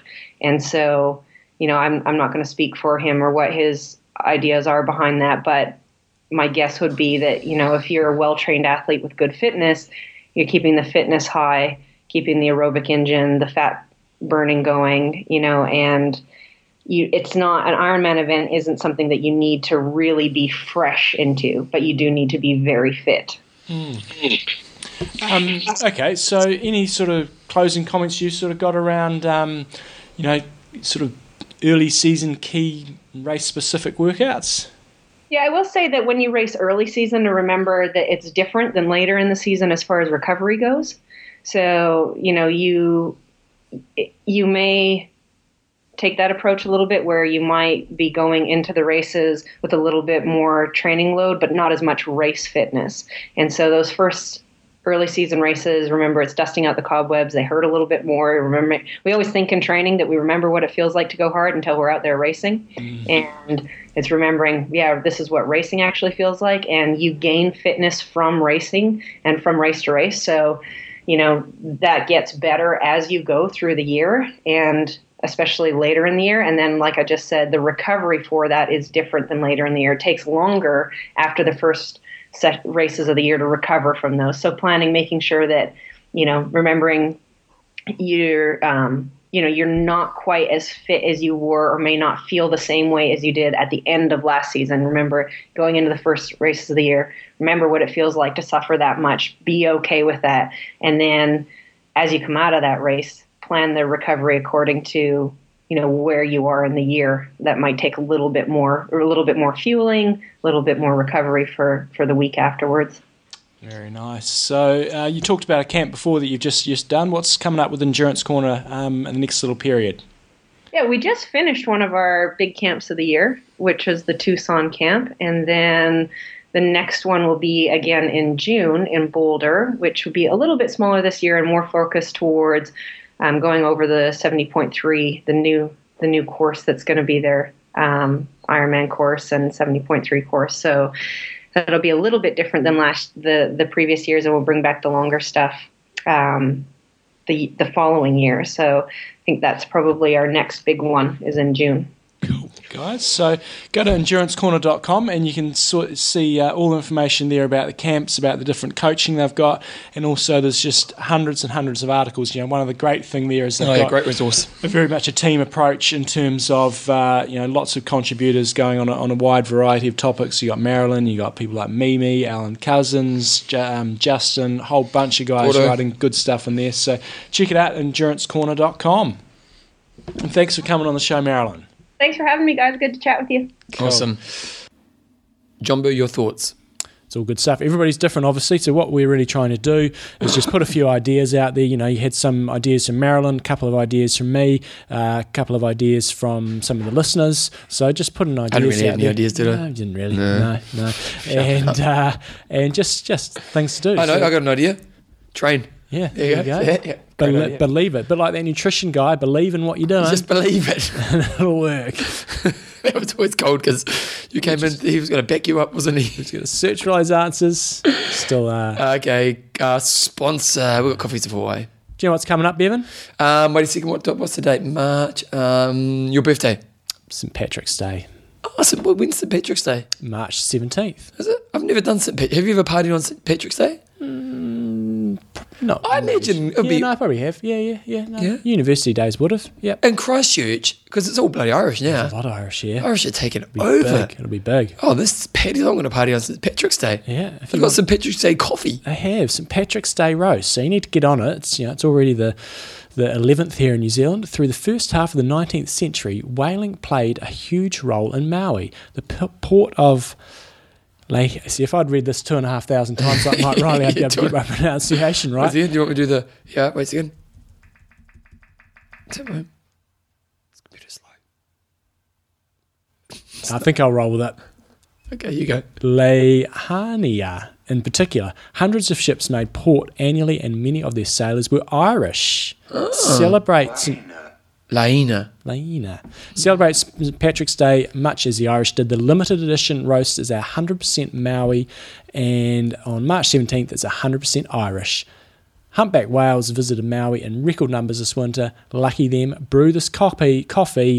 Lucky you. There we go. Get some Irish. What's an Irish saying? Top of the morning to you. Is it Irish? I don't know if that is or not. It could be. I sound pretty Irish. Can you do an Irish accent? Very Irish. Can you do Irish? No, I can't. What's the best accent you can do? I'm pretty good at a Kiwi accent. Oh, come on! No accents for me. Free shipping is complimentary for this limited edition coffee with the promo code Irish at checkout, or you can use, there's a bunch of I Am Talk promo codes. Order £2 or more and we'll upgrade US deliveries for free FedEx today. Top of the morning to you. Top of the morning to you, baby. Top of the morning to you. Very good. Check it out, coffeesofhawaii.com. If you miss out on the St. Patrick's Day roast, there's still a bunch of other stuff. Have you ever found a 4-leaf clover? I'm just thinking of that song. What's it? Because I used to use it as a fundraiser. One charity had your 4-leaf clover. Can't remember. Anyway, don't think so. When I was walking to school when I was a kid in Eddington, Yeah. did a A-town, the rich Yeah. part of town, Yeah, far from it. yeah. Walking to school, walked, looking at the ground because I was always deep thinking, and I walked past the ground, and then a girl behind me goes, "Oh my God, I just saw a 4-leaf clover," and she picked it, and I missed it. She was probably on drugs. She probably only had 3. No, because she picked it. She picked it. Broke my heart. That's why I've always been unlucky. That's not even true. I'm lucky. Yes, bro. Okay, so sponsor Coffees of Hawaii. You can get your 4-leaf clover coffee, your Irish coffee for St. Paddy's Day. You probably actually want it for the day after St. Paddy's Day. Mm-hmm. Let's be honest about that. Just questions and answers. Okay, Jumbo. Everyone here from Jules, really enjoying the show and interested in John's run walk in the run leg of triathlon. In a recent show, John talked about a run walk in 10K and said he would run 3K and then walk 45 seconds. I was wondering how that would look in a 10K. Does John stick rigidly to that plan, or would he run the last 3 or 4 Ks unbroken? Otherwise, he'd almost be walking within sight of the finish. Imagine if you did. You're like, I'm not going to stick to this strategy. Yeah. Also, is there a formula John used to calculate his running pace to allow for the walks? For example, if he walks 3 minutes 27 overall, or if he wants to run 3:27 overall for a 34:30 10K, what does that do for his actual running? Does he keep it? Does he do it by trial and error? So first thing I'll say is I've done it in a marathon. I probably wouldn't do it in anything shorter than that. Probably wouldn't do it in a half marathon, and I wouldn't do it in a 10K. Why I'll just not? run that straight. Just the fatigue's not I as much just a problem.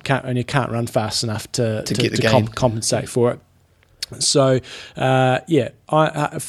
when I'm working it out for a marathon, I'll have my time in mind that I want to do, and then I walk backwards from that, and then I go about training at the appropriate pace. So for example, say at Ironman New Zealand, I wanted to try to ballpark average 4 minutes 17, which is a 3-hour pace. So when I'm doing my running, I will be trying to see if I can hold, say, around about 4:10 to 4:11, 4:12, sort of that pace, knowing that I'll lose a little bit of time during my walk stages. So I think the things you need to do if you're going to try this strategy is everybody walks at different speeds. You need to walk briskly, and I've talked about the technique that I used in the past, but you need to figure out what your K split is for that kilometre you're going to walk. So I know that if I'm running along at say 4 minutes 12 and do another 4 minute 12, then my next one where I have the walk is probably going to be around about 4 minutes 30, depending on the terrain and what have you. So you just got to factor all those things in. But I would say I don't do it anything shorter than a marathon. And I guess my other point that you asked about is, would you do it all the way to the finish? And the way that I've found it most effective in my racing is I do it from the get-go. So at Ironman New Zealand, I was walking at the 3 kilometre mark, and I'll keep that going until I no longer feel that I'm getting the recovery from doing the little walks. So I can't actually remember how long I did it for in Taupo, but You did say last week there was a moment when you thought, no, I'm going to run through. yeah, it's generally maybe from about halfway in Taupo, because my quads were starting to get right, out you're about doing that walking, stage. So at that stage, I flicked to walking the aid stations and more to keep myself cool and refuel rather than actually get the adaptation from the walking. So that's generally how I play it. But definitely the When main you did thing it in the is marathon, what'd you do?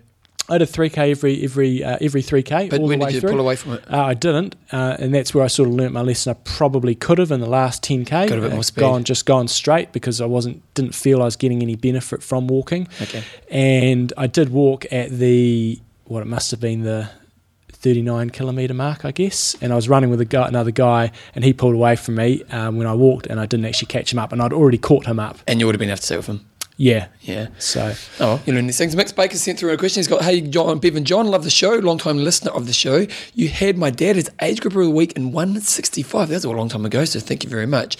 Question. I am doing Ironman Whistler at the end of July. I've been doing a fair amount of volume in the last couple of years, 15 to 20 hours a week. 10 hours of biking a week. There is a local 200-mile bike 2 weeks prior to Whistler IM. Do you think this is too close to the IM? There is a 50 and 100-mile option in the same weekend. Which one would be better? 200 miles is a long way. That is a long way. 320 kilometres. But it's biking. Yeah, but I've ridden 300 kilometres, and that's a long way. Yeah. And that was 320. That's almost another It's 20. it's almost another hour on the bike, depending on your train, but 45 minutes or so. That's a long way, and I would probably say it's possibly a little bit too far. 2 weeks before an Ironman. If it was maybe 5 weeks before, I'd say go for it. No, isn't it post? No, it's before. Local ride prior to. Oh yeah. So I think 200 miles I think is a little bit too much. Even 100 miles. No, 100 miles, bang on. You did 100 miles 2 weeks before, good stuff, perfect. I'd say go and do it. Smash it. But at the same time, if it's 100 miles, if it's a pack ride for 100 miles, are you better off than going doing 100 miles solo? Well, or if it's 100 miles in the hills. If it's 100 miles in the crazy ass hills, then that's a little bit different. But 100 miles ride 2 weeks before would be good. But you wouldn't want to go nut bar, and at the same time, you wouldn't want 80 miles of going easy and then 20 miles of maxing out. You want a 100-mile, fairly race-specific ride. And you've got to be really controlled. Don't get nut bar. Okay, don't crash either. Samit sent through this one. He just wanted to say he wanted to pass on his thank you for helping him publicise his indoor cycling charity event last week. He did an indoor Ironman. Yeah, he managed to raise $15,000 now. I think it was his wife's breast cancer. Yeah, in the process. And I completed the event in 12 hours and 20 minutes. Had a little cramping on the run, but I was very happy with the result. The swim was 1:27, bike was 5:30, and the run was 5:10. It was an extremely emotional day with my 2 girls and my wife joining me on the adjacent treadmills for the last 2Ks. I need to thank you for helping me broaden my audience, as I had donations from strangers from New Zealand, England, and the USA for people who did donate. Thank you very much for that. I'm pretty sure they came from your podcast audience. On a side note, Extreme Endurance was a blessing and allowed me to run with my Runners Club 2 days afterwards, finishing an 8K in 37:55, which was my course record. Thank you. That's pretty solid. Yeah. 2 days after doing an Ironman. That is pretty solid to get a PB, and he's going to be doing Port Macquarie in May. So, nice. Is that Port Macquarie? Yep. Don't worry, last one. Sponsor! SLS Try. They've got a little deal on at the moment, free water bottle and running socks with orders over $100. Sweet as, bro. Nice. And if it's more than $100, you can still use your IM Talk promo code as well and get yourself a little discount. But you don't need to get it up to 100. You need to get it up to 100. Because you don't want to get your discount and you lose the socks in the water. Your strategy is you always, you try to get up to say 125, get your discount, comes back, and you still get the goodies. Yeah, it's a win-win. But the big thing they're doing at SLS Try for you guys and for everybody is they're going into custom gear. So if you want to be looking cool, you got maybe a little group of athletes that you want to get some cool gear coming out, check them out. They do, they'll come up with the designs and stuff. You give them, whenever you're doing design work, you just give them a bit of a sketch, and they say, right, that's roughly what I want, and they'll go away and give it a go and come back to you with a few different designs. So check it out, SLS Try. They've got custom gear, and the one other thing they're doing there at the moment as well is they've got a new blog going. It's got a bunch of, I didn't look at it in huge detail, but they had a bunch of other just articles and training tips, and I saw they had some indoor workouts. So if you're just scratching your head, great treadmill workouts for winter. You guys, I know there's a lot of you guys in North America that are still struggling with snow and what have you, and if you're just getting towards the end of your tether and want a few different workouts, go check out the guys at SLS Try. What's the longest you've ever ran on a treadmill? I've done very, very, very limited time ever on a treadmill. I once did a 3-hour run on a treadmill. No, I wouldn't. I mean, I wouldn't say I wouldn't do it, but I had to. Over here, there's no need. Well, this was a terrible day. It was bad weather.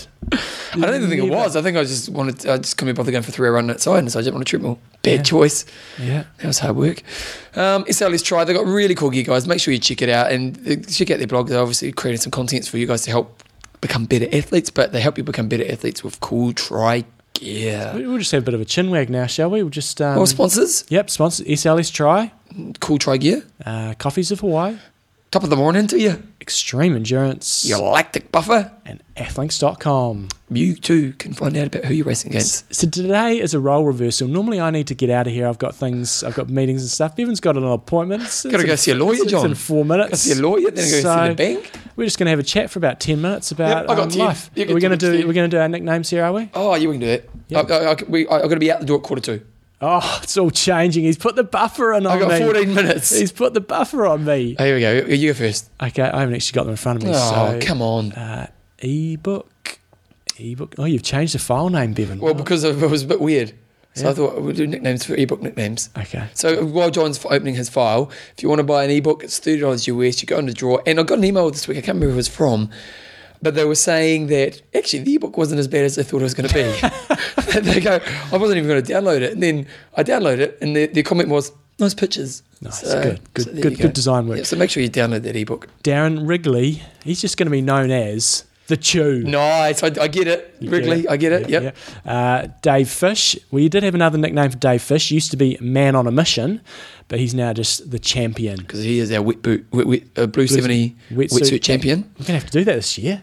Are you going to do I'm it? not going to do it, but I'll be. My I'll chances be increase. Timekeeper. Yeah. So you can see, I haven't swam. So every year my time should be less. Okay. Because I'm getting unfitter as the years go by. Julian Stockwell, he's the headless hound. Why's that? I just went on his Athlinks profile and it cropped the top of the picture before I actually clicked on it. I thought the headless hound. That's kind of cool. Alex Dodds, no fear. Yeah, I wouldn't mess with her. I think he came up and did the House of Travel race one year in the elite race, and he just went for it. It was Relentless? great. Yeah, relentless. Alison King, the arachno girl. What's that? A bit of a spider, arachnophobia. She's going to creep up on you and get you. Nice. Peter Colson, the insider. Nice. Gives us some inside gossip. That's right. He is the inside old Peter Colson, isn't he? Raymond Grandmaster Pinerio. Yeah, he's a legend. Yep. I was struggling with this one. I said to Belinda last night, should I go with this? And she didn't. She said, well, no. I'm going with it anyway. Zania Stalker Morrison. I have to admit, every time I turn my head, she's somewhere around this area. Yeah. Matthew. She's also outside my bedroom window every night. I'm like, what are you done here? Go home. What about the multisport one? That's me. Did you buy a book? No, it was our test run. You said, do a test run. That's right. I made sure you refunded me too. John, the coach, used him. Matthew Puma Jennings, because he just, the Puma that just smokes it along. Sleek. Ed, the Emerald Frog Hodgson. Where did that one come from? That came from my name generator. Okay, the Emerald Frog. Emerald Frog. Jeff Martindale, let's call him Formula One, because he's from Daytona Beach. Nice. And the final, I've got a couple more there. Robin, the Crusader Trotman. Nice. Richard Speedwalker Swan. Yeah, well, I call him Swanee Noah. Yeah, he did do a bit of walking in Ironman New Zealand, I think. Well, he exploded. He went out in 38 minutes, I think, for the first 10 he said there was a mistake. It was a fatal error. And that's all I've got. I got Andrew Brockhurst, and I thought Bathurst, Australia, and then I thought Peter Brock. So then I called him. If you don't live in Australia, you probably don't even know what I'm talking about. But Bathurst is the biggest car racing event in Australia, and Peter Brock won it 9 times, and he was a legend. And so I called him the Holden Racer. Okay, yeah. Because he always raced a Holden, didn't he?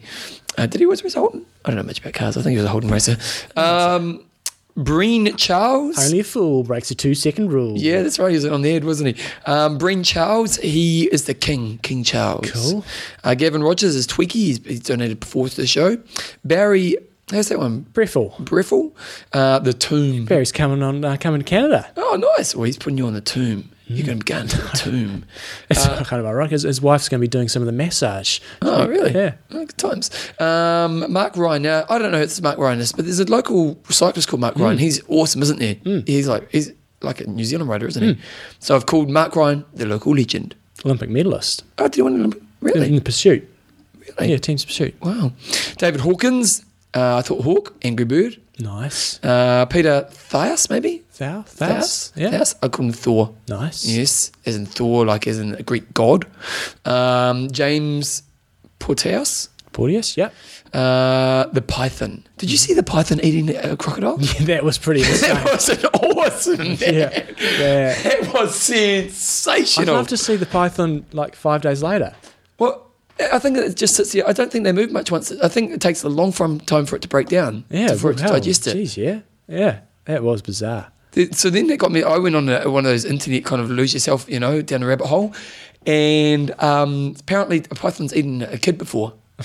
Yeah. They can't eat. Apparently, our shoulders are too wide. Yeah. So they can't really swallow a human, but they're apparently a kid. So crazy. That was awesome, wasn't it? Yeah. I wish the only problem was I wish they had video footage. Yeah. Because it would have been interesting watching the fight. Yeah.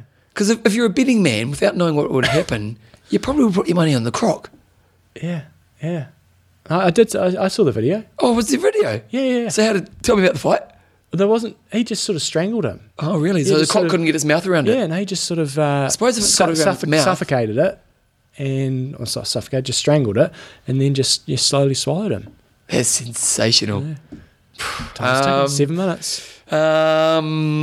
Pete, he bought lots of the books.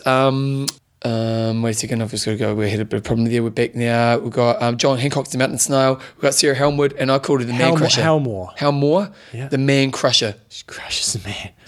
She's one of my coaches in Christchurch. Yeah, I didn't put 2 and 2 together when I made that one up. Yeah, no. Yeah, well, she crushes you guys. She smashes you. Oh, goodness. When you're racing, she's going to crush the crap out of you. Yeah. Tim McCurg, Another Christchurch fella. the Wizard. He's off to 70.3 world champs. Nice. And how to say this last one, John? Jorg Muller-Kind. And he's a miracle man. It's a miracle I got that name out. It's a miracle you did. Okay. So, Jumbo, there's the game. If you want to get the book, $30 goes towards us getting to Kona. You're going to draw to win the ultimate trip to Kona. Do it now, John. Nice.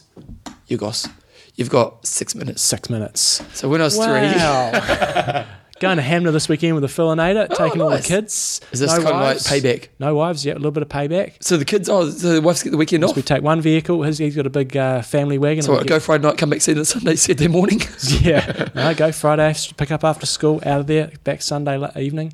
And Hide a house? Yep, got a house and 5 kids in one vehicle, 2 dads up front. Shut up, you crapheads. Yeah. What kind of vehicle are you taking? He's got a Family wagon. a van, and it's got the 2 seats in the back. And can't fit much gear in. So we're not eating for 3 days. That's good. Just got one chapter to go in the David Miller book. Highly recommend it. David Miller. David Miller is a cyclist, racing through the dark, I think it's called. Is that the Kiwi guy who... No, he's a British guy, and he got busted for drugs, and then he's gone on a crusade after that to be very outspoken about drug taking, and funny how people do that, isn't it? Made a real. It's fantastic. If they had another 10 people in pro cycling like him, the sport would be. But he 10 didn't times go better. back to cycling, did he? He did. He go back, and he had a very good career, and did it he? all drug free, and it's brilliant. So why is it brilliant?